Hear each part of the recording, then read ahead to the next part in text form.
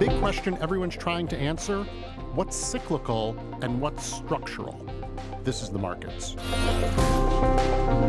Hi, I'm Sam Grobart. Today, I'm joined by Ashok Varadhan, co-head of global banking and markets here at Goldman Sachs, and we're going to be talking about interest rates and how that final push to a target rate might be a game of inches. Ashok, so great to have you join us today. Let's get right to it. Markets are still trying to figure out which way interest rates are going. Where do you see them headed? I think when you look at interest rates and you look at how much normalization has taken place over the course of the last 2 years, you've had 525 basis points of rate hikes, and that's a pretty dramatic thing. And so obviously that's a policy that's been undertaken in an attempt to bring inflation back down to 2%. They've made a lot of progress. Inflation has basically gone from 8% at this time last year to now tracking at about 3% currently, with some contemporaneous readings which show us at like in the low twos at the margin. And so I think what the market is saying is, okay, that is somewhat cyclical as opposed to structural. We think that over the course of the next couple of years, when the Fed does ultimately succeed and bring inflation down into the twos, they'll be able to lower rates back to a more neutral long-term rate, which the market approximate as being somewhere around 3.5%. On the macro front, markets seem to be pricing in a soft landing or even maybe no landing at all. If that's the case, why do you think the yield curve is still so inverted? The yield curve is less inverted than it has been. So I'd say over the course of the last 2 months, as the market has basically taken down its probability of a recession. And again, Jan Hatzius, our chief economist, came out over the weekend and basically now puts odds at a recession to 15%, which is basically the long-run average. It's essentially statistically insignificant. So you've seen long-term yields come up. Long-term yields now are, again, they're still below the policy yield of 5.25 to 5.5, but they've come up a fair bit. You know, the 10-year note trades at around 4.25%, and that's the highest point that it's basically been in this cycle subsequent to normalization after the pandemic. And what I would say is it's inverted because people still feel on a long-run basis the policy rate is restrictive. We're in a restrictive place.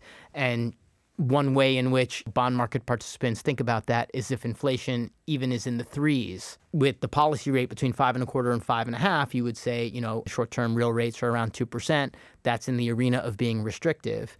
And so people believe that will mean revert over time back to what I said before, you know, sort of a long-term neutral rate of, call it 3.5%. So therefore, that's what's driving the inversion.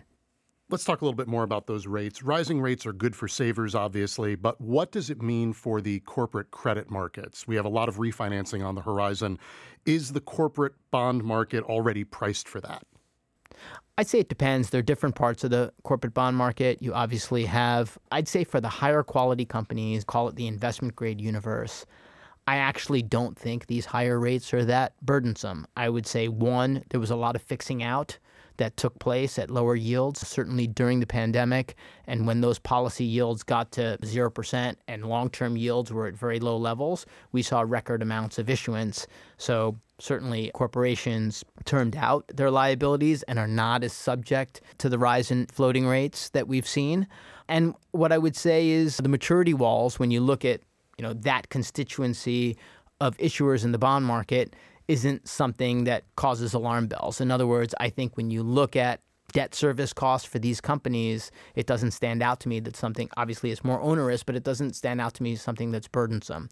I think it's where you get down to the lower quality part of the credit constituency in which refinancings will come up, and the combination of higher floating rates and higher borrowing spreads will lead to, obviously, debt service, which will be onerous. I think that will be a little bit more episodic in nature, and I think we will undoubtedly see realized defaults tick up.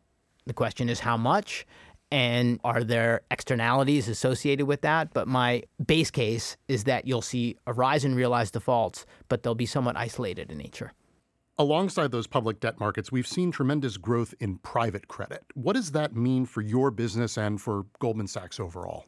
I think it's a healthy development. I think certainly as it relates to the business of credit extension in this country, you wouldn't want that to necessarily be constrained to a handful of banks. Certainly, one of the things, when you look at what happened with regional banks at the onset of the second quarter, and certainly the prospect for credit creation and credit extension from that community to be somewhat constrained on a go-forward basis, thank God for private credit as another supply channel in which society can access credit. I want to shift gears for a moment to a slightly more global view. Sure. The U.S. economy, for all intents and purposes, is showing some good signs, but unbelievably resilient is the way I would characterize the U.S. economy. It has been pretty extraordinary. I'd say shockingly resilient. Yeah.